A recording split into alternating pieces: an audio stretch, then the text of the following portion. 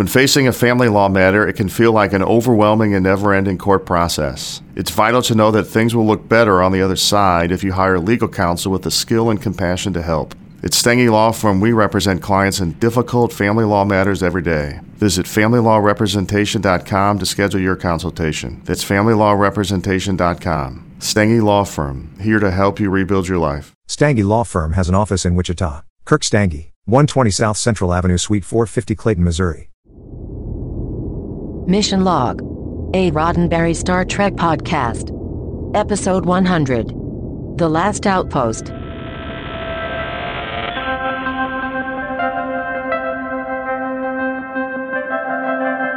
Welcome into another riveting edition of Mission Log, a Roddenberry Star Trek podcast. I'm Ken Ray. And I'm John Champion. Each week on Mission Log, we take a good long look at a Star Trek story, trying to suss out the messages, morals, and meanings presented, and whether they and the stories themselves hold up today. You know, John, a lot of people ask, people ask from time to time why we don't do a video show. Do they? Yeah, I guess they do. Yeah, and I think the reason is because we are humans. Oh, U-G-L-Y, we ain't got no alibi. We ugly, except, we do have an alibi. It's because we are humans with our tiny little ears and our, teeny tiny noses. Humans they offend every sense. Oh, man. They really do. It is twisted. It's amazing that we were able to climb out of the primordial ooze that we apparently climbed out of. And don't even get me started on our women with their clothes. Oh, barbarian. I know. So there's your answer. Very good. Well, and Ken, you so cleverly set up the fact that today we're talking about The Last Outpost, and it is the introduction of the Ferengi to the Star Trek universe. And, I am clever for a human. For a human, yeah. Yeah. That brings us to, where are we now? We're at the fourth episode in the first season of Next Gen. And, as I mentioned, our introduction to the Ferengi, and actually one actor who we will see play a Ferengi later on. And it's just a rip-roaring good time of an episode, right? Well, we'll find out a little bit later. So, there are probably people who already want to tell us right now. And of course they can't because, we're in the middle of something. But if they do want to tell us at some point what they think of this episode or any other episodes or, just their general thought on humans, there are a number of ways to get in touch with us. Facebook, Skype, and Twitter. The handle in all of those places is Mission Log Pod. They can, of course, call us. Actually, why didn't I tell them? You can, of course, call us, 323-522-5641. You can email us, missionlog@roddenberry.com. We have two cool places for you to check out online. There's, of course, our website, missionlogpodcast.com, and we are proudly featured proudly, on trekmovie.com. So lots of places to listen to us there. Remember, we may use your comments on an upcoming episode of Mission Log. Ken, I can't wait to get into trivia for this episode. I can't wait to get into trivia either. Awesome. Well, here we go. We have to get one thing straight right away. Okay, since this is Mission Log and we are playing by Mission Log rules, this is the first time we have ever heard of or seen Ferengi. And hey, as far as we know, this is exactly what the fearsome Ferengi will be like forever, assuming that they keep coming back. And we assume that they will come back. We don't know, but we assume. And after all, it was intended that the Ferengi would be the big bad, the main adversary for all of TNG. Is that kind true? Of the way that kind of the way that the Klingons would have been and were the main bad guy for TOS.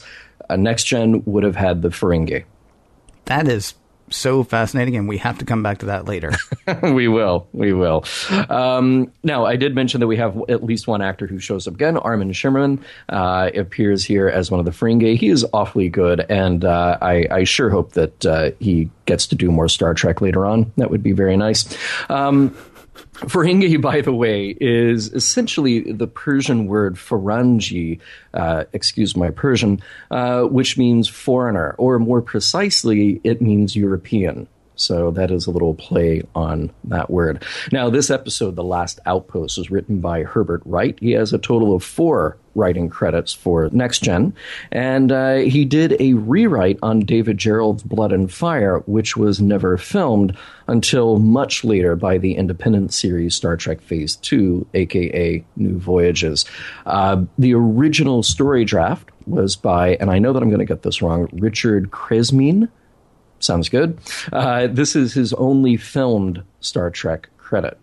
Now, Richard Kola is the director, and this is his only Star Trek credit, but it is very much worth mentioning that he directed the pilot for Gene Roddenberry's The Questor tapes.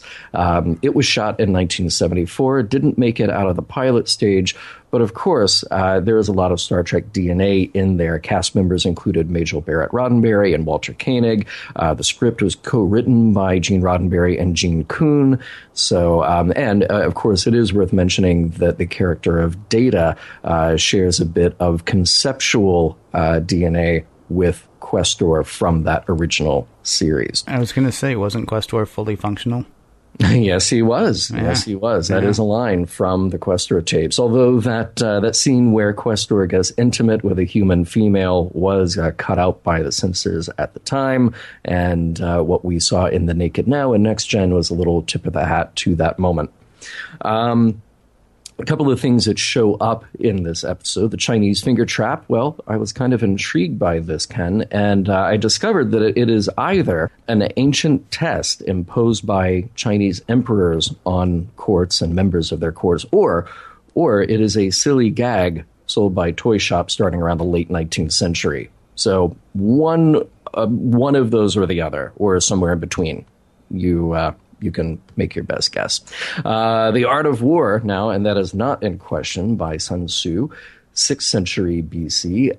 It is not just a thing that you would find on the desk of every executive and lawyer in the 80s and 90s. It is known for its detail and logic. It's a text that requires thorough analysis of the enemy, as well as the terrain and all environmental conditions. It places a very high value on quick, decisive victory for minimal economic loss, and it sees war overall as a necessary evil. And one actor they do want to point out here, Daryl Enriquez, a prolific character actor. He plays Portal 63 in today's show. We have seen him before as the Romulan representative in Star Trek VI. And he was also in one of my favorite movies, The Right Stuff, playing the reporter from Life magazine. I got to say two things about him really quickly. Yeah. Maybe it's my Apple News life that I live, and the other part of my podcast living. Mm-hmm. Dead ringer for Angela Arentz in this episode. And if you don't know who that is, look it up and then watch the episode again. You'll be like, wow, I can't see anything else now. Nice. And the other thing, Portal 63. Mm-hmm. That's my level 42 cover band.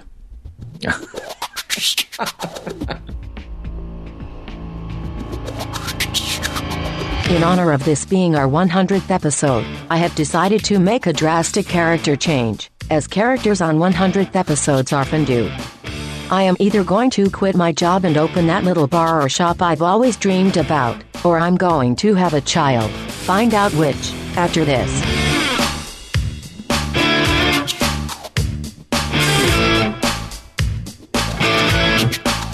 Prologue.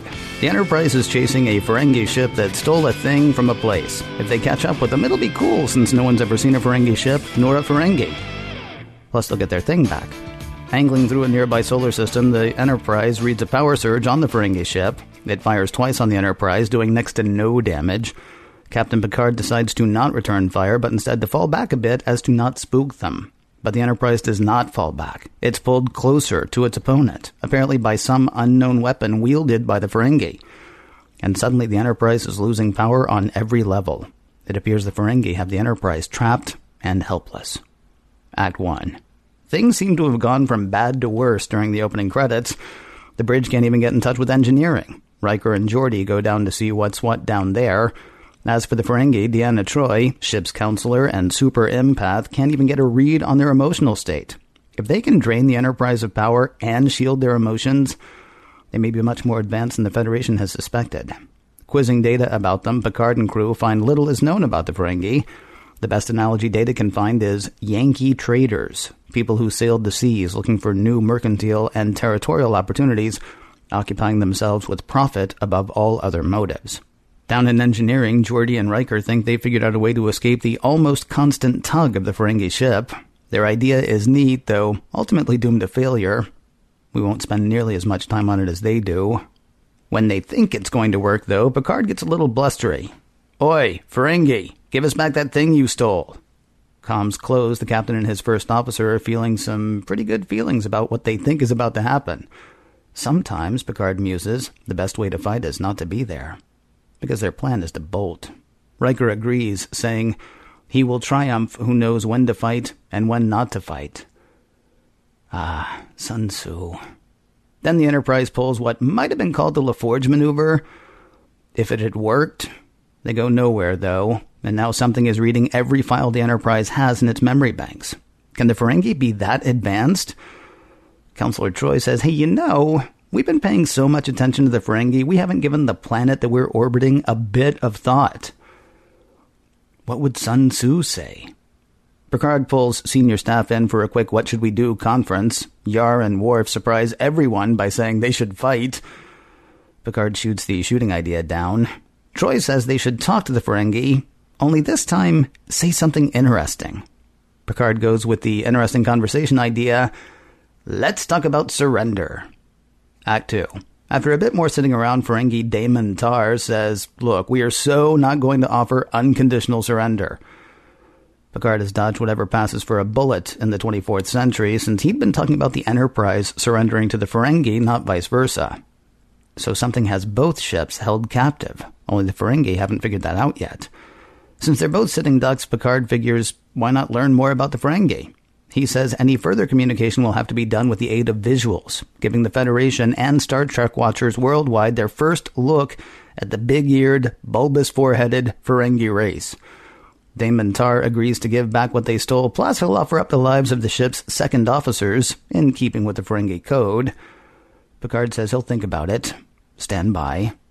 In conference, Data has dug up some interesting history on the planet below. It's part of the Takan Empire, a long-dead civilization of trillions.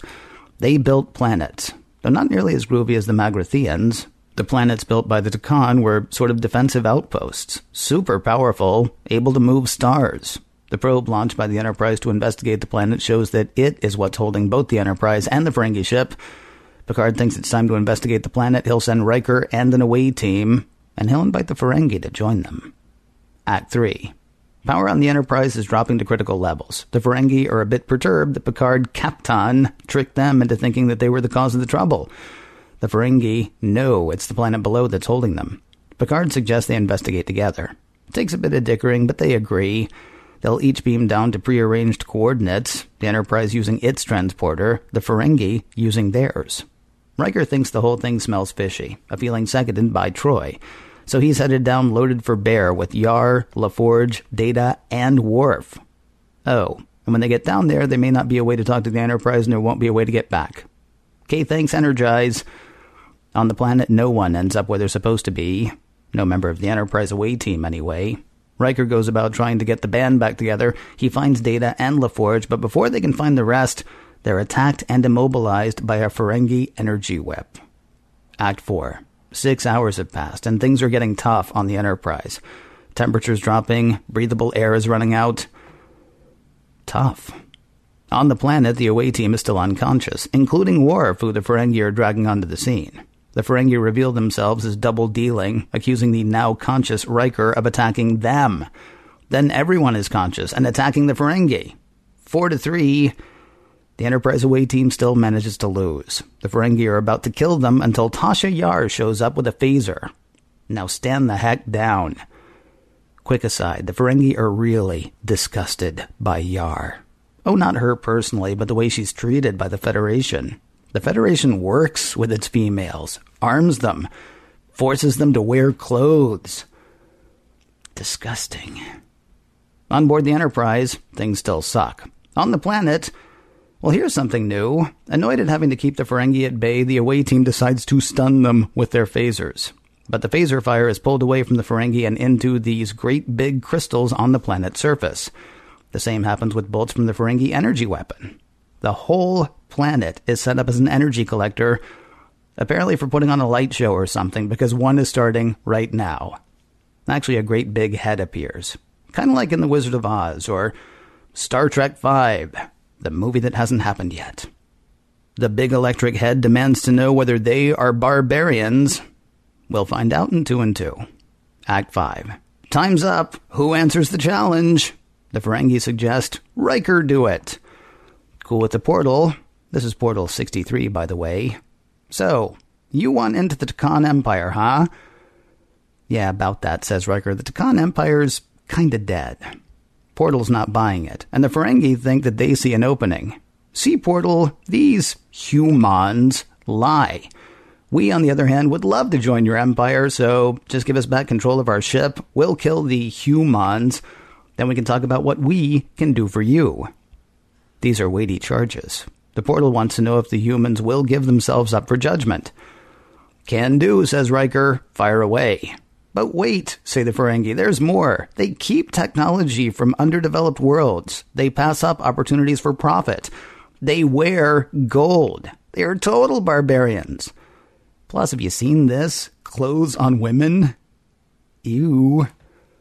Well, as long as they're making the case, Riker says the Federation has a lot more faults. Data points out that at times they've allowed civilizations to fall. They've allowed the strong and violent to overcome the weak. They've canceled insanely good science fiction shows 15 episodes in. The Portal is convinced. Both the Enterprise representatives and the Ferengi are barbarians. Just one question. This one's to the tall guy. For the lives of you and your crew, here is my riddle. He will triumph. Who knows when to fight and when not to fight? Then the Portal, which turned into a guy with a sort of scythe, by the way, comes at him, swinging his scythe. Riker stands stock still, facing fate with composure. The answer to the riddle? Fear is the true enemy, the only enemy. And now the Portal is totally Riker's pal. So tell me about this Sun Tzu. Sure thing, says Riker, but can you power my ship back up, please? Done and done, says Portal 63. Oh, and you want me to kill these Ferengi? But then, says Riker, they wouldn't learn. He says he sees some of what his people used to be in what the Ferengi are today, so maybe we don't kill them. Mind blown, the Portal agrees. Now, if you'll excuse me, I'm going to go back to sleep for forever, maybe. The end. Ken, we didn't make a big deal out of the, at least in the recap, the Chinese finger trap. And I just have to say that I hate it when the kids on the Enterprise leave their metaphors laying all over the ship. Boy, I understand now why Picard, because apparently there's no order with children on the Enterprise. I mean, originally he said, they gave me a ship full of kids, and I don't really do well with kids, so you watch out for the kids for me. I really had no idea that Riker was going to be babysitting. Right, and it's not important enough to mention in the recap, but they are going. No. They're going to the place where they discuss weighty matters. This is like when the captain and his senior officers need to go someplace. They go into this room, right? Yeah. And Riker has to go ahead of them to make sure there are no kids playing in there. Well, the kids love the gold-plated Star Trek toys. Well, so maybe they should have their own down in the nursery. I believe you still have a box of gold-plated Star Trek toys. I do. At your ancestral home. So, I mean, don't make fun of the kids. I'm just saying. No, I understand it fully. I'm saying, I was under the impression that it sort of decided where you can go on the Enterprise by the Enterprise. So let's say I walk up to a door and that door is to, engineering or top secret stuff that Ken's not allowed to touch or something like that, right? The computer on the Enterprise should be smart enough to not let me in. But kids, kids, they got to learn. They're small. So let them so go the sensors aren't as accurate with them, maybe. I guess that's it. Lousy with children. Lousy. I know. Yeah. I know. In both meanings of the word. I didn't say that, but go ahead. By the way, the Ferengi ship now, that thing is huge. And I really have to wonder what all is going on all over there. I mean, it's an interesting design that you have a lot of exposed portholes right in front. That seems like a bad design, but everybody gets a great view. But that thing is massive. And, you look at the Enterprise and if it hasn't been explicitly stated in the show, at least in the writer's guide, we know that there's about 1,000 people on board that compared to the 400 plus that were on the old Enterprise. So, and the Ferengi ship is about the same size, it looks like. It was about the same size, but it seems very, very dense. Just a lot of portholes, and I just picture Ferengi all over the place. Their big ears pressed to the window. Yes, black faces just creating a giant suction on the window of the portals. Yeah. Mm-hmm. If they could stop moving. These are some frenetic Ferengi. Right. Right. Oh yeah. Also a band name, by the way. I was just about to say that. That's my Warp 11 cover band. Nice. Shout out to Warp 11, warp11.com. I'm a little disappointed at the idea in this that the whole French culture is sort of a relic, and we're going to talk a little later in the show, I think, about nationalism and the idea of countries and continents. It was more of a relic, right? In the last episode, I think. So two in a row here. Yeah. Well, I think. Well, we should get back into it later. I didn't feel like the French were any more of a relic than any other nation on Earth in this episode. Oh, yeah. No, I'm just saddened by that because I love their food. Oh, just the French. Okay. Well, sure. Yeah, but Captain Picard swore. I know. He said in French what cannot be said on family-friendly TV in English. Well, there are many things that can be. He didn't say them all. No, he didn't go through the list, the George Carlin list. Yeah. But he said a big one that cannot be said. He got one of the ones on the George Carlin list. He did. Yeah. He did. I was really a little surprised. Yeah. And it's not loud. He's not like running down the halls yelling it. But he's not throwing it against the wall where like everywhere he goes, if that's the kind of thing you're talking about. No, but yeah, it was really weird. That's like yeah. And also, I mean, I guess they were trapped, but that really does step it up a level, right? It does. Because anybody, although, Data said that it was like a dead language last episode, so maybe nobody knows it. Maybe he's the only one who does. That makes me sad, too. Yar and Worf still very much the shoot first multiple times in this episode. And interesting, again, that in an episode of Star Trek this early on in Next Gen is another situation where the violent answer is the wrong one, and it's the top of the org chart that is basically having to lay this out again. No. Put the phasers down. How many times you remember what happened last time you did that? You got frozen. Although I will say I do like the sort of, fight or flight, but have you considered fight and flight? I mean, there was a little, that's thinking outside the box a tiny bit. It's starting very violently in the box. Yeah. But then quickly jumping out of the box. And yeah, that was not necessarily the most heroic course of action suggested. Right. I thought it was interesting that they had a lot of information about the Takan Empire, even though no one has any information about the Takan Empire. It was kind of cool. I thought the visual effect was great. That in the conference room they brought up that kind of 3D hologram, which, again, in 1987 on a TV budget is a great looking effect. Yeah. You would think that for all the information that they had, and very specific information, like here are the dynasties, here's when they died out, but that they would also say, and by the way, that planet has a portal on it which can entrap ships and suck the energy out of them, so stay away. You would think that. I'm also a little surprised that if they were, that looked like a really massive star chart. But the whole Takan Empire was taken down by one star-going supernova. Yeah, that was kind of.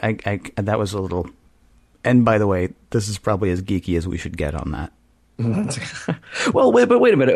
And see, now you brought up an interesting idea. Now I'm kind of fascinated by it. Okay, so let's say that the main star that went supernova maybe took out the seat of power for the Takan Empire. Right. And then maybe all these remnants of civilizations went away. So think about the fall of the Roman Empire, where even though kind of the way I play it out in my head for comedy effect, I think there's one day Roman Empire, wake up the next morning, no Roman Empire, just completely gone. Exactly. It didn't actually work out that way. You still had these other little seats of power all over the Mediterranean world, and in the Middle East and in Europe. And it actually took several hundred years for that to kind of come apart. Well, now I want to read the novel because, I mean, here's the thing. It's possible that the Khan Empire sort of, ran roughshod over the rest of the systems. Like maybe, like everybody didn't have faster than light capability. Wow, we really should have stopped this like 2 minutes ago, So you're right. It's so very interesting, though. Yeah. So when the Takan star goes supernova at that point, then the people who had... Yeah, we enter sort of an enforced dark ages. Well, we as, citizens of the Takan Empire. Mm-hmm. And then we just, write down stuff in our little books, and maybe someday some android somewhere will be able to scan it from someplace and tell us everything about it. Right. Are there books? People will write to us and tell us if there are books. Are there books about the Takan Empire? And if there aren't, hands off, buddy. That's my property now. It'll happen. Speaking of books... Riker is very much ready to judge this book by its cover, and pretty much everyone agrees with him when we're talking about the Ferengi. Mm-hmm. And he actually says it, which I thought was interesting. Normally I'm not one to, jump to conclusions here, but I'm ready to jump to a conclusion. Yeah. We cannot trust these things at all. And when I say things, I mean Ferengi. And by Ferengi, I mean things. Yeah, no, yes. They do pretty much show themselves to be double dealing right away. Mm-hmm. Not right away. So, they stole a thing. They stole a thing that didn't belong to them. So already, that's a decent reason to not trust them, I suppose. Mm-hmm. Mm-hmm. But yeah, then once we see them on the planet, they're like, oh, by the way, we're going to lie about everything that happens. So we are given to understand that these are not our pals, at least not at this point. Who knows though? Like the Klingons, we may one day be fast friends. We'll find out. You never know. Yeah. So you've mentioned the finger puzzle a few times now. Is that something you want to come back to later, or do you want to just dispense with it right away? I think we can dispense with it right away. How do you feel about Data and the finger puzzle? I thought it was a bit goofy that he wouldn't just break it, because that's what I did the first time I got stuck in a Chinese finger puzzle. I think it was like 5 or something. Right. And I freaked out, and so I just pulled my hands apart. So they're not that strong. Mm-hmm. And as a 5-year-old, I was not as strong as Data. Yeah. And so the idea that he sits there confused, I'm wondering, is it part of his programming that he can't just break stuff to get through stuff? That he has to try to figure it out, and then super advanced, can look up, can remember, can figure out, can do, can't think, I should just push my fingers together and then that thing will, come apart. Well, that is the interesting thing because, I would think that in Data's programming, break stuff is sort of a last resort. Yeah. That would be the last answer to something. And you would think that with Data's super analytical mind, he'd kind of look at the structure of that finger trap and say, oh, okay, well, the overlapping pieces of this stretch in one direction and then they compress in the other direction. And that would then make the holes on either end bigger and I could get my finger. Yeah, you'd think that this would all be relatively easy to figure out for him. All of that said, I thought it was really well played. I thought it was a cute moment. It was well done, and it actually I have a feeling that it was throwaway, but it raised a lot more questions about Data for me. Like, is his whole thing of trying to be more human? Does that actually, are there parameters set up where he has to be dumb occasionally? Mm-hmm. Like, oh look, I'm trapped in this thing. How would a human get out of this thing? Right. If he's a 5-year-old me, he breaks it. But who knows? It struck me as, I don't know, it was amusing. I will say that. It was amusing, and I felt a little weird about it just in the context of the story because it was so obvious, a little physical metaphor to throw in there for the overall arc of the story. Mm-hmm. But then I kind of forgave it. Because at least you had a little bit of payoff at the end, referencing at least Scotty beaming over the tribbles to the Klingon ship. You had Riker beaming over a box of finger traps to the Ferengi ship. And again, I want to see that episode. Actually, it's just 5 minutes after this episode, they fly in the Takan portal planet because they can't, and they're not. Can't use the controls anymore. Yeah, exactly, because they're just like Geordi at the end of the episode. Right.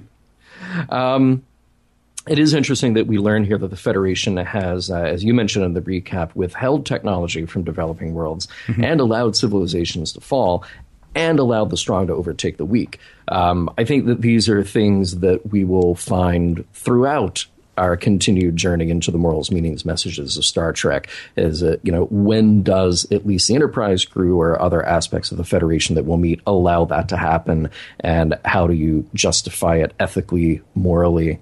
So it was kind of cool the way Riker spelled it out here. Well, it was actually Data who spelled that out. But yeah. Oh, you're absolutely right. Yeah. I mean, it is interesting. I mean, again, we get more of an addressing of the Prime Directive than we got in the first season of, than most of TOS, honestly. And we get all that without even mentioning it or hitting it on the head. It's just...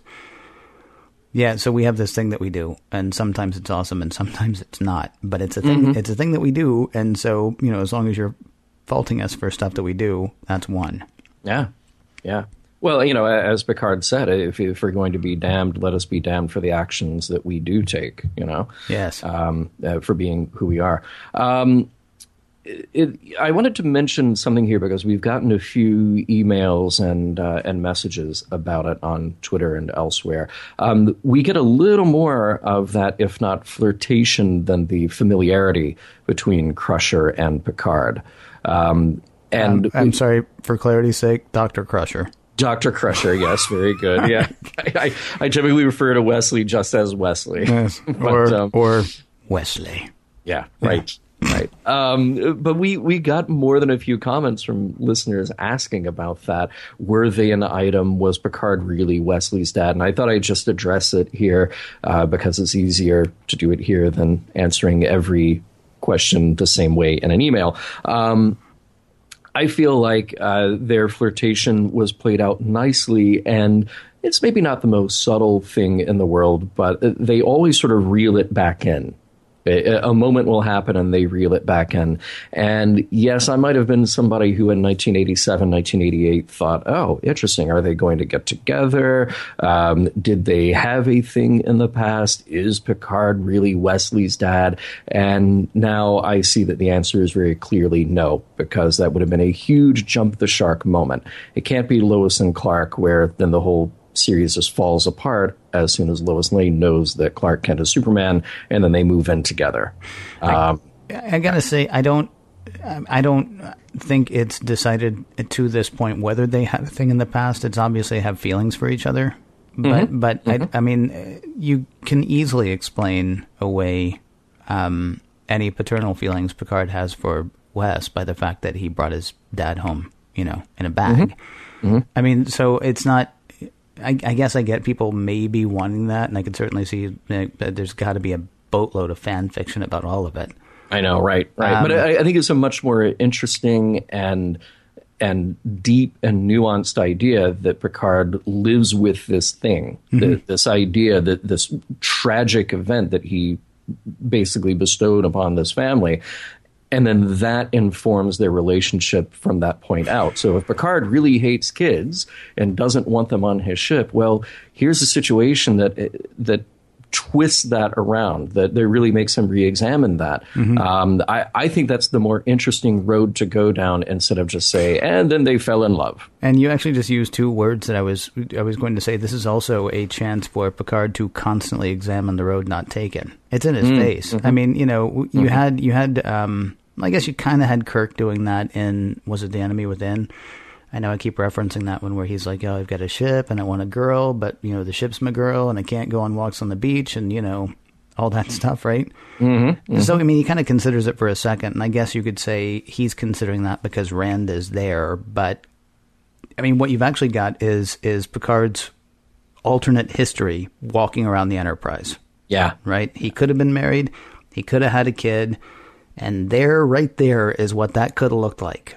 Right. Huh. All right. Well, I'm still this guy, but wow, look at that. Okay, but I mean, there's an interesting.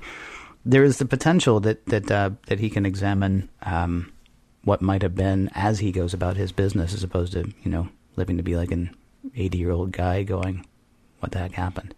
Yeah. No, I think that's why that's such a good choice for how that plays out. I got to ask you one other question.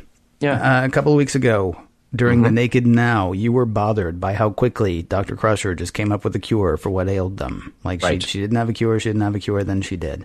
Yeah. Right. Were you happier this week spending a ton of time on a solution that ended up not working? Are you talking about the breakaway to warp? I'm talking about the LaForge maneuver, yes. Yeah. Which, by the way, they only say that now to razz him. They only say that now to upset him. Why don't we try a LaForge maneuver? Stop it, you guys! Right. It was a good idea. Yeah, Right. yeah. No, here's what I did like about that, actually. I mean, it plays out a little weird. I'll give you that, yes. But here's what I liked about it, is that we got all of that technical action and stuff on the ship out of the way. And we did it early, like Act 1, Act 2, and it's just done. Mm-hmm. And then we realized that the actual story takes place elsewhere. So I like that little bit of a fake out. It is a good dramatic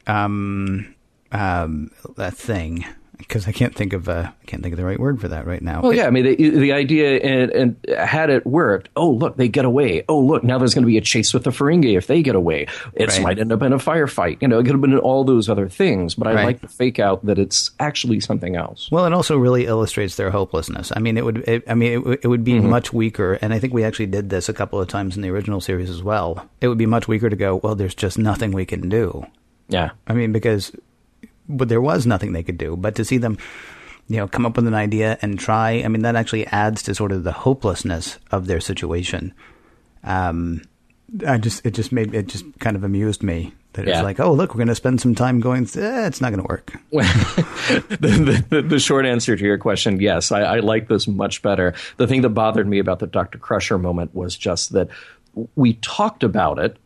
She said, oh, yeah, well, I found this thing. Or Picard, actually. No, is it Picard? Yes, Picard. Absolutely. Wait. If people want to hear what bothered you about the Naked Now... they can go back and listen to the Naked Now. Highly recommend they go back and listen to the Naked Now, indeed. Yeah.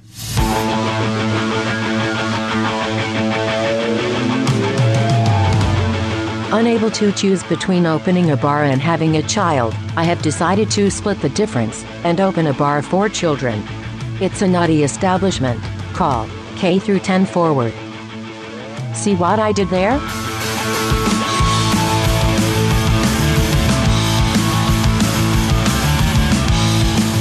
Ken, in the last segment, I talked about how we got some listener feedback about the Picard and Crusher relationship, and yes, Dr. Crusher relationship. And we had another listener who brought up something that I thought of just immediately upon watching this episode for the second time. Immediately later. I like it. Yes, immediately later. Something that this episode gets very right, like in Encounter at Farpoint, is laying out the explanation for what kind of people we are in the 24th century, what our values are, how we are to behave when we face the unknown. And I was really into that the first time I saw The Last Outpost. I thought it was cool. Riker gets to have his moment kind of doing the Kirk speech with the portal. And then the second time I watched it, I kind of had a problem with the portal character and his test of Riker, because it really just seemed like, in the end, after they went through the test and they're having this discussion, you could look at it as, well, you look like us and you sound like us and you're not as fidgety or off-putting as those other guys. Yeah, we like you better than them.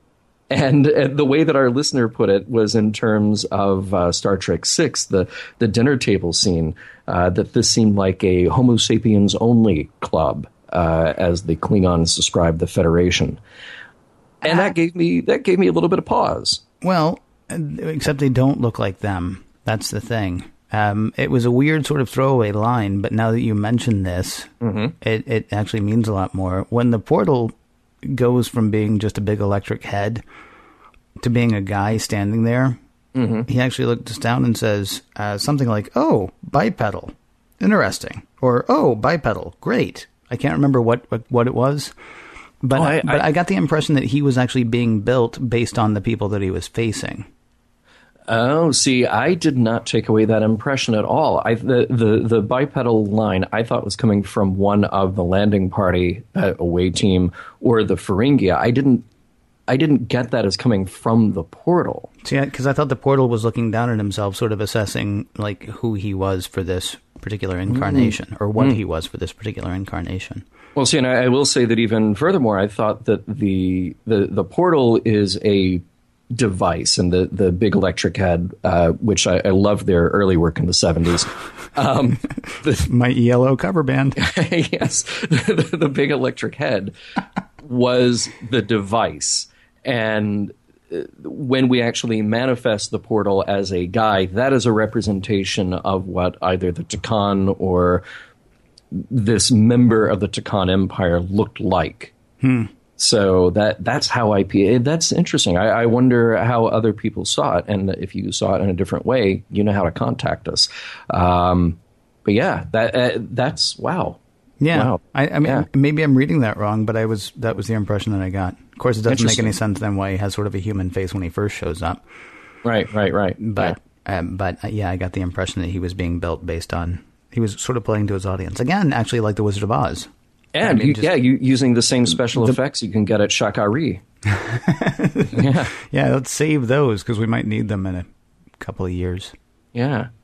So that was something that I thought was kind of our listener brought up a good point when he said that, because it did seem like, well, here's the test, and you're like either going to fail the test or pass the test. And had it been a Ferengi, the Ferengi would have jumped on him like the feral animals they were portrayed to be in that original skirmish with the away team, which I found to be kind of amusing. But after they win, it's sort of the portal just saying like, yeah, you think like us, so we like you. We don't like those other guys. Hey, we don't like those other guys so much that if you want us to destroy them, I'll do that for you. So it was, and thankfully just Riker, part of the package. Yeah. And thankfully Riker does exactly the right thing, which is to say, no. Yeah, let me tell you a little more about us. We live with the consequences of our actions, and we'll hold ourselves to that standard, even if it means that they are dangerous and continue to be a threat. Mm-hmm. So, yeah. Well, yes. It's so weird. I mean, that's such a Star Trek idea that it almost seems like not even worth mentioning. Yeah. I mean, but I guess it is, especially because there would be people who it would have been new to at the time, and certainly today. I mean, it's probably actually more of an important message today than it was in '87 when this was airing, because there seems to be, as you and I record, there seems to be a little bit more hostility towards the other, whoever the other happens to be, and not the worst that we've seen in our history. But, give it time. It's kind of, So I mean, it is an important message. What's weird is it's a message that's so steeped in Star Trek. It's the Baylock thing again, right? Baylock's going to kill us. Baylock is almost dead.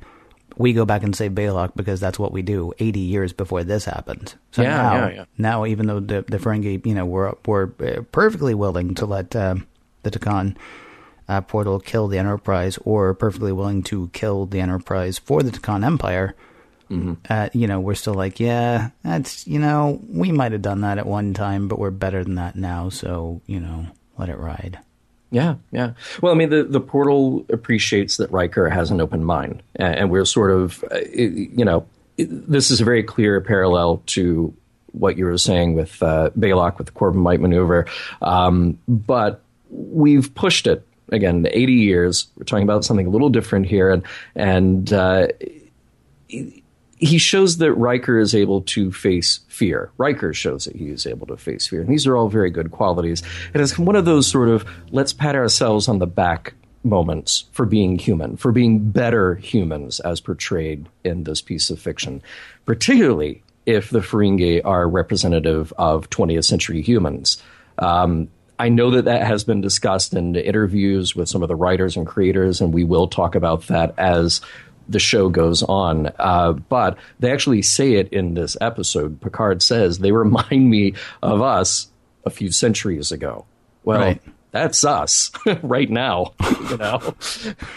Well, Yankee traders would actually be the 18th and 19th century. So, I mean, theoretically, we're a little bit further along than that. Well, theoretically, but that's another thing that I picked up out of this episode, that is not necessarily a message, but the point of view here is anti-capitalist when you come from the Enterprise.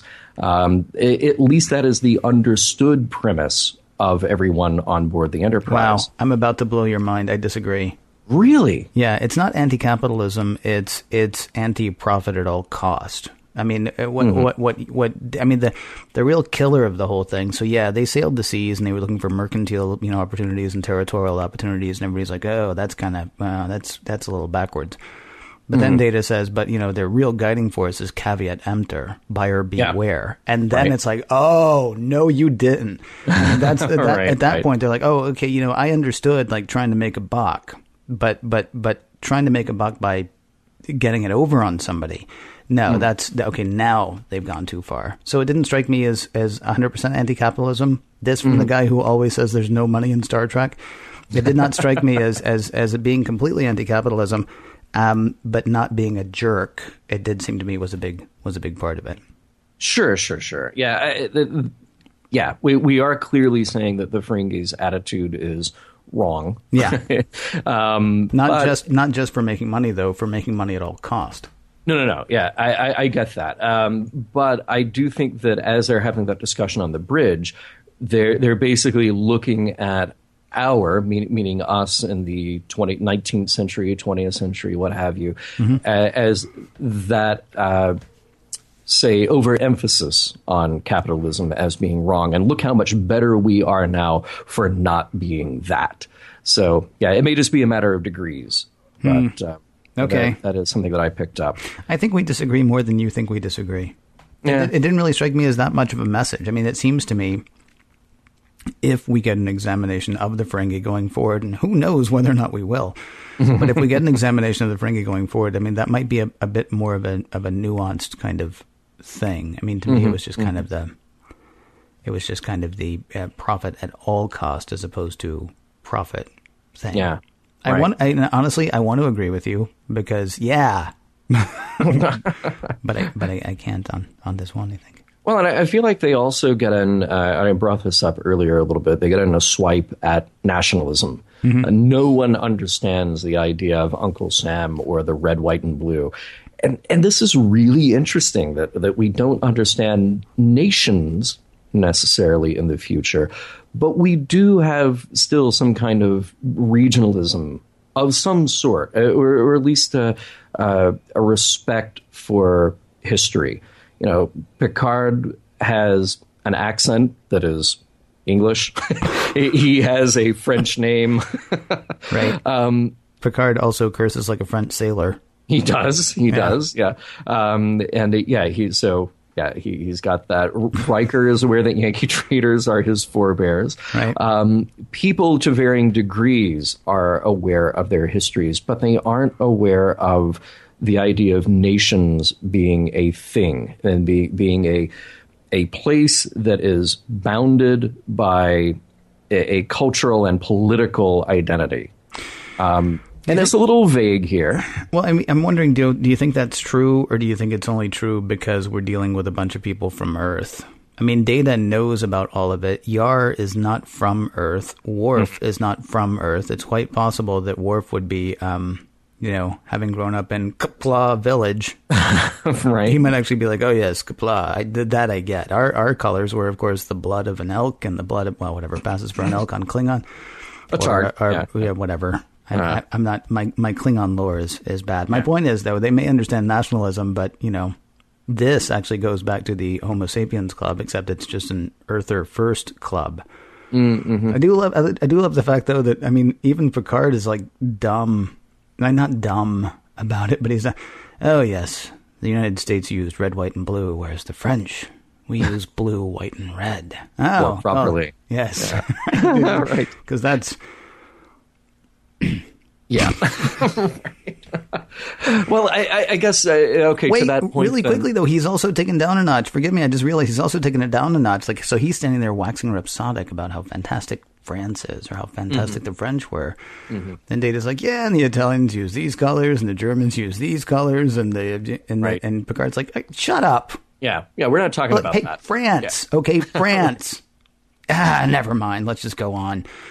Yeah, right. I mean, even their nationalist moments, because actually they both kind of get their comeuppance on that, right? Because Riker's like, oh, Yankee traitor, I like the sound of that. Mm-hmm. And Data's like, no, you don't. You right. I understand what you think you do, but he doesn't mean it in a good way.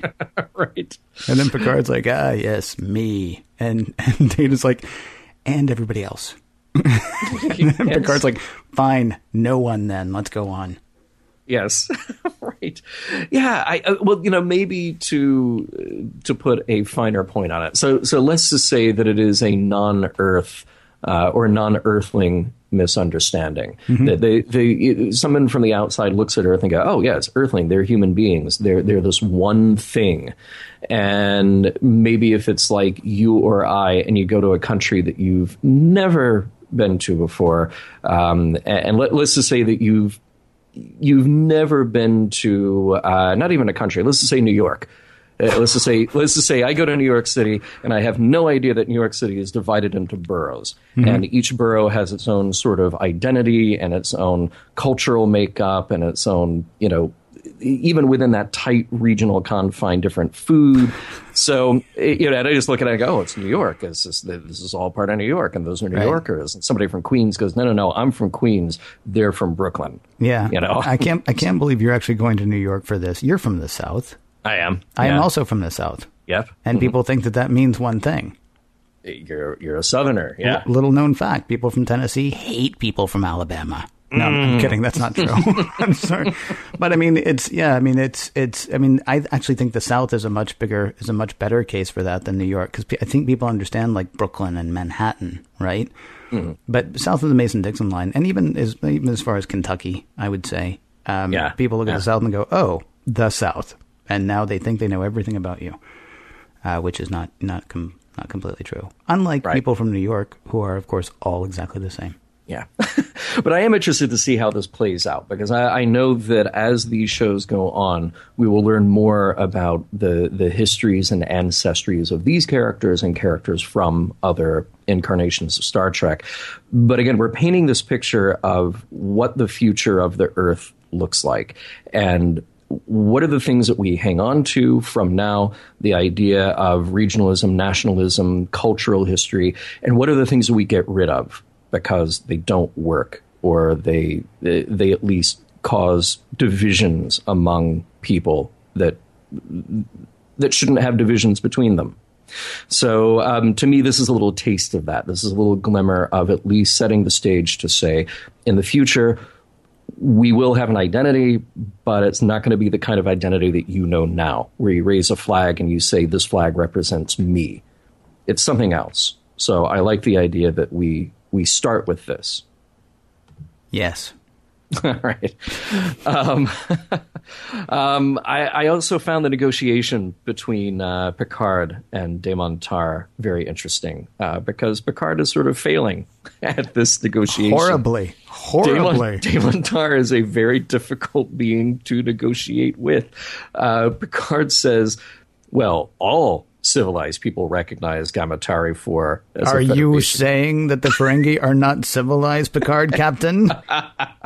And then Picard says, right into that. I know, right.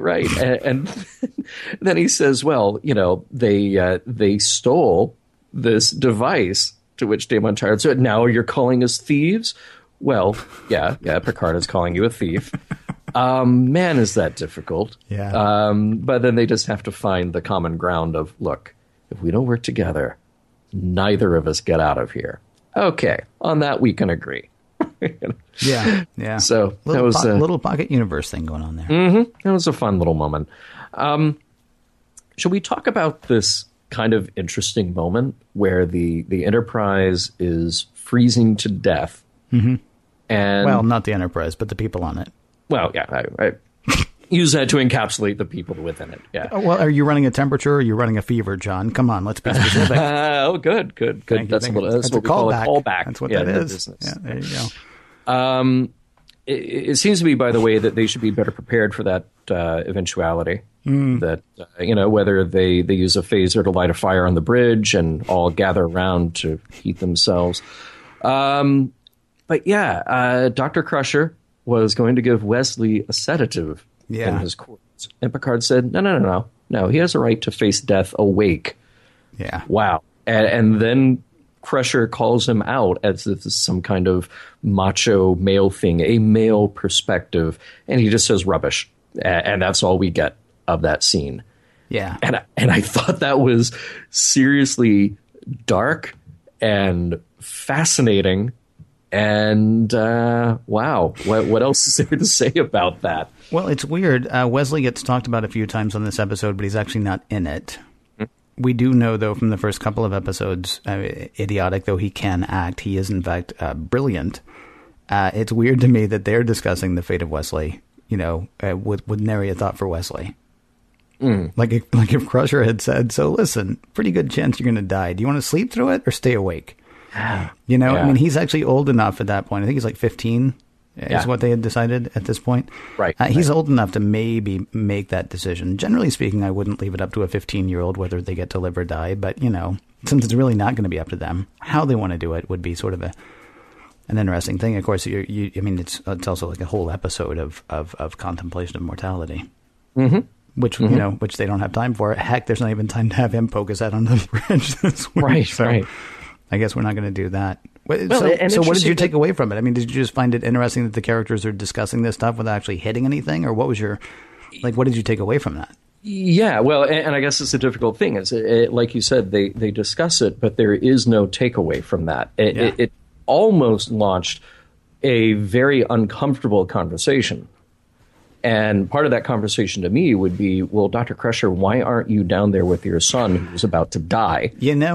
Yeah, when they wake up on the bridge, I mean, maybe there's a reason. Okay, so he's the captain of the ship, and if something happens, she should be there to, whatever. But we also know that Picard is not 100% allergic to having Wesley on the bridge, even if he is to other kids. Right. It was kind of weird that she's like, I'll be with, not my man, of course, because I had a man, and this man brought my man back to me dead. But I'll be with him. Yeah. And not with my son. Who maybe I should actually check whether he did go ahead and freeze to death. Yeah. She probably left him a lot of blankets, just because she had the inside track on where to find those. But there is this also the part of the conversation that didn't continue is this idea that face it. I guess to Picard, there's something heroic or manly is the wrong word, but at least sincere about facing death awake. And I guess to that I would say, well, at this point, what is the point? This sounds like a pretty awful fate, to freeze to death on a starship that is going to drop down to below zero, below absolute, down to absolute zero. But as as Crusher helpfully pointed out, they'll be dead long before that. Yeah. So again, what is the point? What is there to be gained by experiencing that moment? I don't know. Maybe he would have a point if it was something like, they are in a battle and there is something that they can do about it up until the last minute. I don't know. Would your vote then be for taking the sedative? In that case, maybe. Interesting. Yeah, this is a tough one to grapple with, and I guess that's why I wanted more out of that conversation. Yeah. Because I can kind of understand the mother's impulse to say, well, here's at least a kind of protection so it's not a terrible, painful thing for him to go through. Well, the mother's impulse and the doctor's impulse, too. And the doctor's that's the thing. Why wasn't she? I mean, Bones would have been walking around just shooting everybody up. Hey, you're not going to feel a thing. Psst, you're not going to feel a thing. Psst, a whole sleeping ship full of people freezing to death. Yeah. And there really was nothing that they could do about it because all the control of that had to come from the planet. And they didn't know that they were just relying on the away team to solve that part of the issue so they could all live to see another day. That's kind of a crazy thing, too, right? As they're beaming down, Data's like, by the way, we're not going to be able to talk to the ship and we're not going to be able to get back to the ship. Yeah. And they don't know, in fact, that they're going to be able to solve anything. I mean, this is a real last ditch maneuver on their part. Which is, I mean, it's just kind of a fascinating thing. There's really nothing to take away from that except for the stuff that actually happens down on the planet. Can we hit one other thing really quickly? Yeah.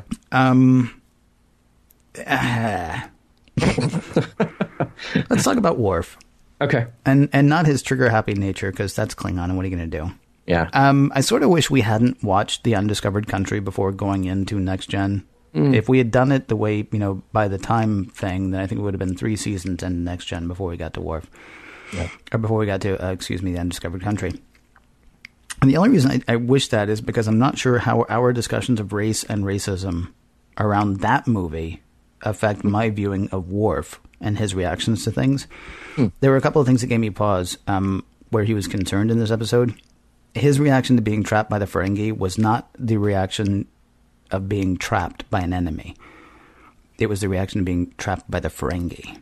I can't remember the exact line, but it's something to the effect of trapped by the damn Ferengi. I mean, like the Ferengi. If these were Romulans, I would get it. Or if these were other Klingons, I would get it. But the Ferengi, who I've never seen and don't know anything about, but I have incredible disdain for them based on, apparently what I've heard. It felt different than being trapped by a regular enemy. It was kind of bizarre to me. But the one that really got to me, though, was when he was fighting the Ferengi. And he calls them cretinous pygmies. Now, cretin, I'm fine with. Maybe I shouldn't be. Maybe I should look up that word. It was the pygmy thing that kind of confused me. And so I did a bit of research. And as we record this in 2014... And when I say research, I read some opinion pieces. I'm not going to say, I went back and did, deep, because it's been a week. There's still confusion in 2014 about whether or not we use this word. Basically, what it seems to come down to people is, well, do you find it offensive? Then don't use it. And the thing that's weird, there's actually a fascinating piece in The Guardian out of the UK that I read. It was one of the things that came up when I just Googled, is use of this term offensive? And basically what they decided was, maybe. Wow. They've decided now that they're not going to use it in headlines probably. Or actually the guy who was writing it said probably our style book should be changed. Because it really depends on what your thought is on this. And there are apparently groups of people who are now starting to call themselves pygmies again to sort of take back that word. Wow. Which is nuts, right? Yeah. But the thing that they say is the basic definition of the word is someone of little regard or importance. And again, Worf is a warrior, and he is going to denigrate whoever his opponent is, like when he's face to face with them. I mean, he does say at some point in the episode, we should totally, shoot these guys because they're going to kill us. But there's nothing wrong with trying to kill the guy who's going to kill you. I mean, he's got respect for his enemy, except for the Ferengi. They're just and they're Ferengi. Right. It's kind of a weird just kind of a weird thing. Now you don't get that same attitude off of anybody else, so maybe it's just a difference with the Klingons versus the humans and the android and whoever else we're dealing with. Especially after all of the discussions that we had though in The Undiscovered Country, which is 75 years, maybe 60 years before this movie, right? Or before where we are now. I mean, they're very keen on the whole, you guys are such racists thing in that movie. And then Worf is like the racist guy on the Enterprise for this episode. Just like, against the Ferengi specifically. That is really interesting, and that makes me kind of think again about the whole idea of the Ferengi, that they are by design sort of, at least in this, ugly, and they've got bad teeth, and they sort of snarl when they talk, and even their body language, their movements, they sort of skitter around, and they're very jumpy. Like everything is designed about them to be off-putting to us. The Klingons, yes, they were our enemy, but you look at TOS and you look at the Klingons and the Romulans there's at least some recognition of humanity in in both of those races. So even if we're fighting them, even if they're the enemies, we kind of get that, Kor is... He's conniving, but he's smart. And you look at the Romulan commander, and there's a huge amount of respect in that and balance of terror. In this, they are designed to be creatures that we do not respect. Mm-hmm. And I think that's what's interesting about watching Picard's negotiation with them, is he's trying everything he can, every play out of the book, and it's just not working. Then it comes down to Worf, and he's just ready to fight these little guys. Yeah. and they're vicious. They are vicious in that fight. Fight these little guys, but also be denigrating. Yeah. In ways that, I mean, you did occasionally get, I mean, we've talked about it before, in was it Balance of Terror? Mm-hmm. The guy who's going to be racist against Spock because, look, he looks like that guy, and I hate that guy, so I must hate that guy too. Mm-hmm. Right? I mean, you'll get that occasionally, but it's just completely unabashed and Worf. There's one other thing that's really interesting to me. So, and you brought this up in the trivia. These were supposed to be the big bad all the way through. Yeah. Absolutely fascinating what we see as the enemy when this show comes on. What we see is actually as the big deal. Because, I mean, the Klingons were a warrior race that we sort of likened, I think. What did we liken them to most? Were they likened to the Russians? TOS? They and the Romulans in particular. Yeah. It's the lawyers. Yeah. It's the lawyers and the merchants that in the late 80s, Gene Roddenberry is like, okay, well, we took care of the Russians, even though we haven't completely yet, but it's coming, so don't worry about it. But my goodness, these guys will be like, oh, you're saying I'm a jerk. No, I didn't say you were a jerk. I said a lot of people are jerks who think that. Oh, so now I'm dumb because I misunderstood. I mean, they're like, I mean, it's almost like the enemy is or the concern that he has is for like somebody who's overly litigious in a way, and for somebody who's just concerned about the dollar, which is crazy because that's going to be your big bad guy all the way through however many seasons this goes.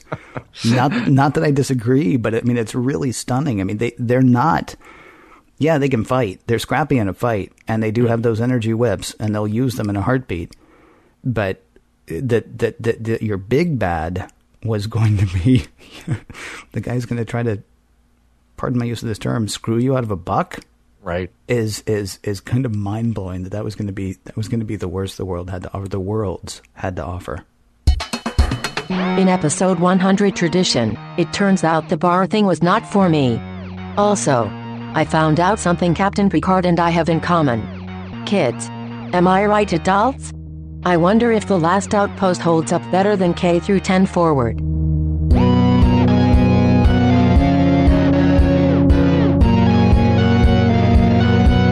It's that time of day when you can say, what do we take away from this episode of Star Trek?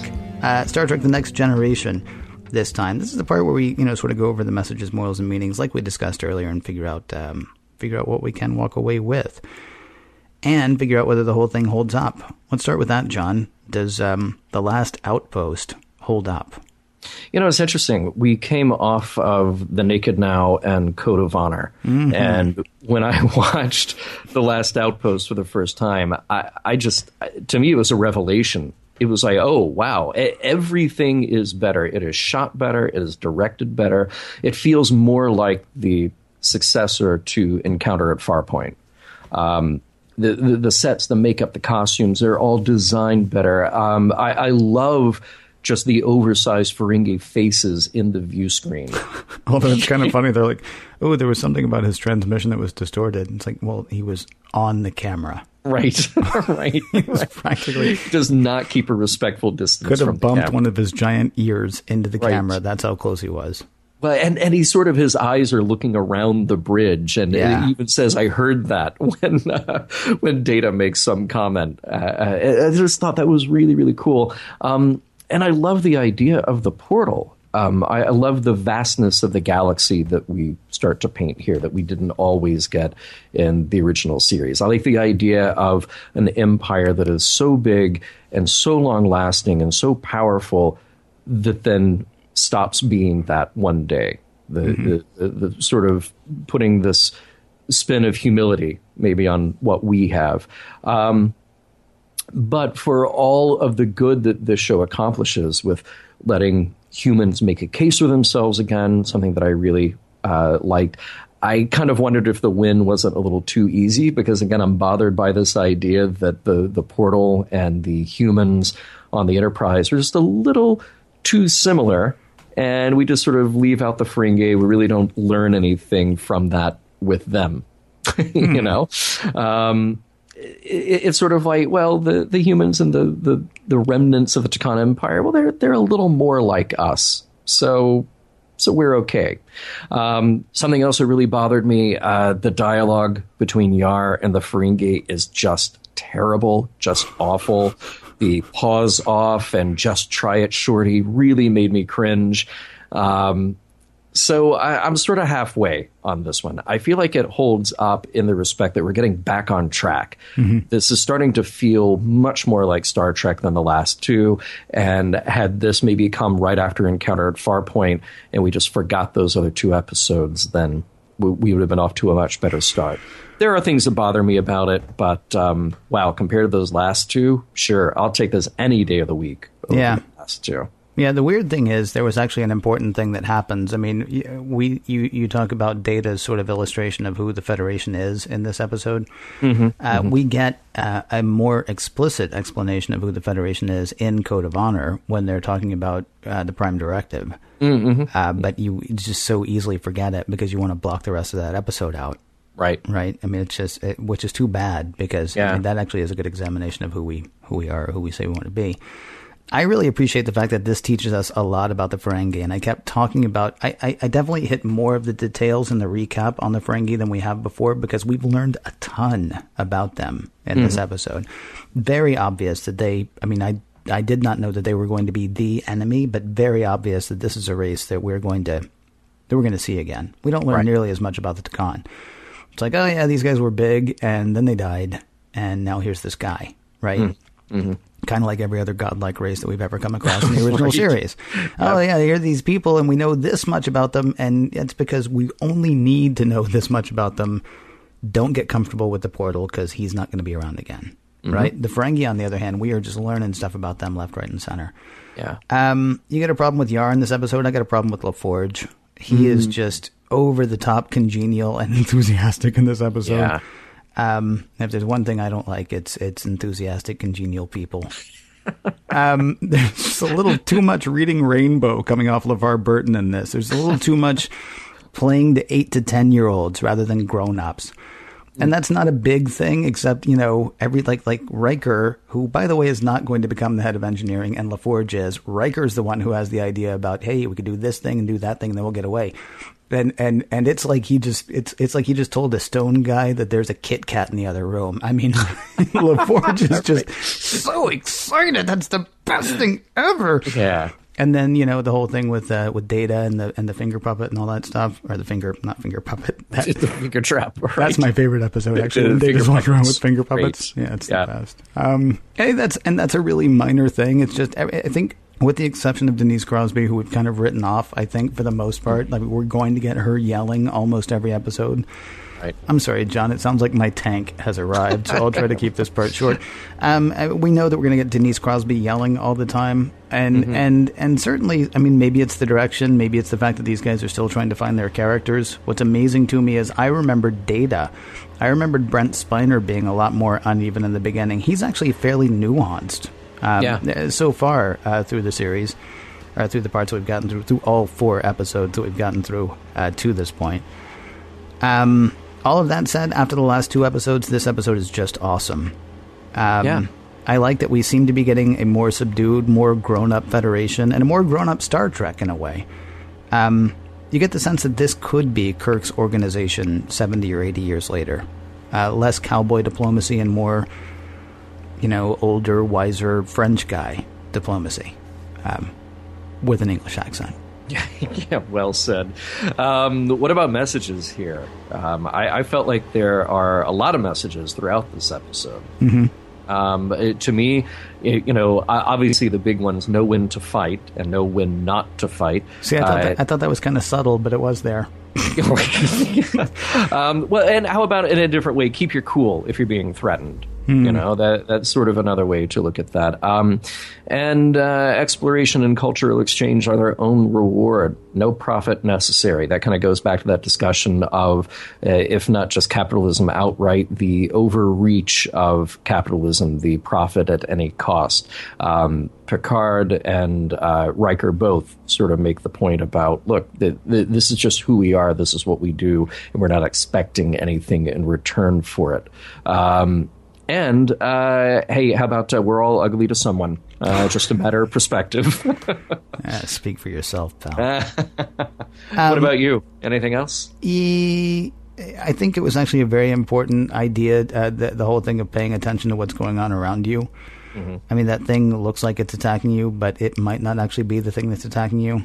And you'll get conspiracy-minded people all of the time saying, you know, this group of people is being pitted against this group of people by this third group of people to sort of keep the attention off of them so they can do what they want. Right. Yeah, the thing is, that's totally plausible in many situations, right? I mean, the planet was what was holding them. The planet was the man. Right. And the man was keeping them down, but the way the man was keeping them down was by making them think, hey, your enemy's over there. Oh, and look at him. He's your enemy too. And pay no attention to me. I'll just be here sucking all the energy off of you and benefiting. Right? Which is, you know, maybe taking it a little far, except they actually showed an illustration of that happening. Yeah, right. There may also be sort of an idea of lead by example here. I mean, that's sort of undercut a little bit when Riker is standing there talking to the portal about the Ferengi, as if the Ferengi aren't there, saying, no, they remind us of us, so let's not kill them. But I mean, there is a bit of lead by example possibility here, though, where while the Ferengi were completely ready to kill Riker and kill the Enterprise, Riker's, you know, the Federation's not going to do that. Yeah, I understand. You were ready to do that. So, you know, think about that next time you're ready to do it again. So, and I would assume that we both agree that those messages hold up. Yeah. I think they're, Except for the part where you've got me as ugly by somebody's standards. Otherwise, I'm with you on all of it. Okay, cool. And by the way, you're a handsome man, too, okay? You might be underselling yourself there a bit. Okay, well, thank you. I appreciate that. No problem at all. Next week, yes, there is still more to come as we go where no one has gone before.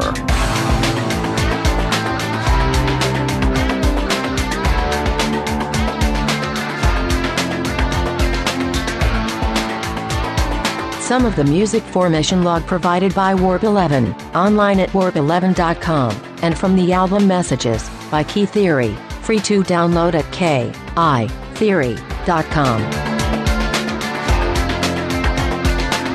I also considered jumping a shark for episode 100, or going to Hawaii, or accidentally getting married in Las Vegas.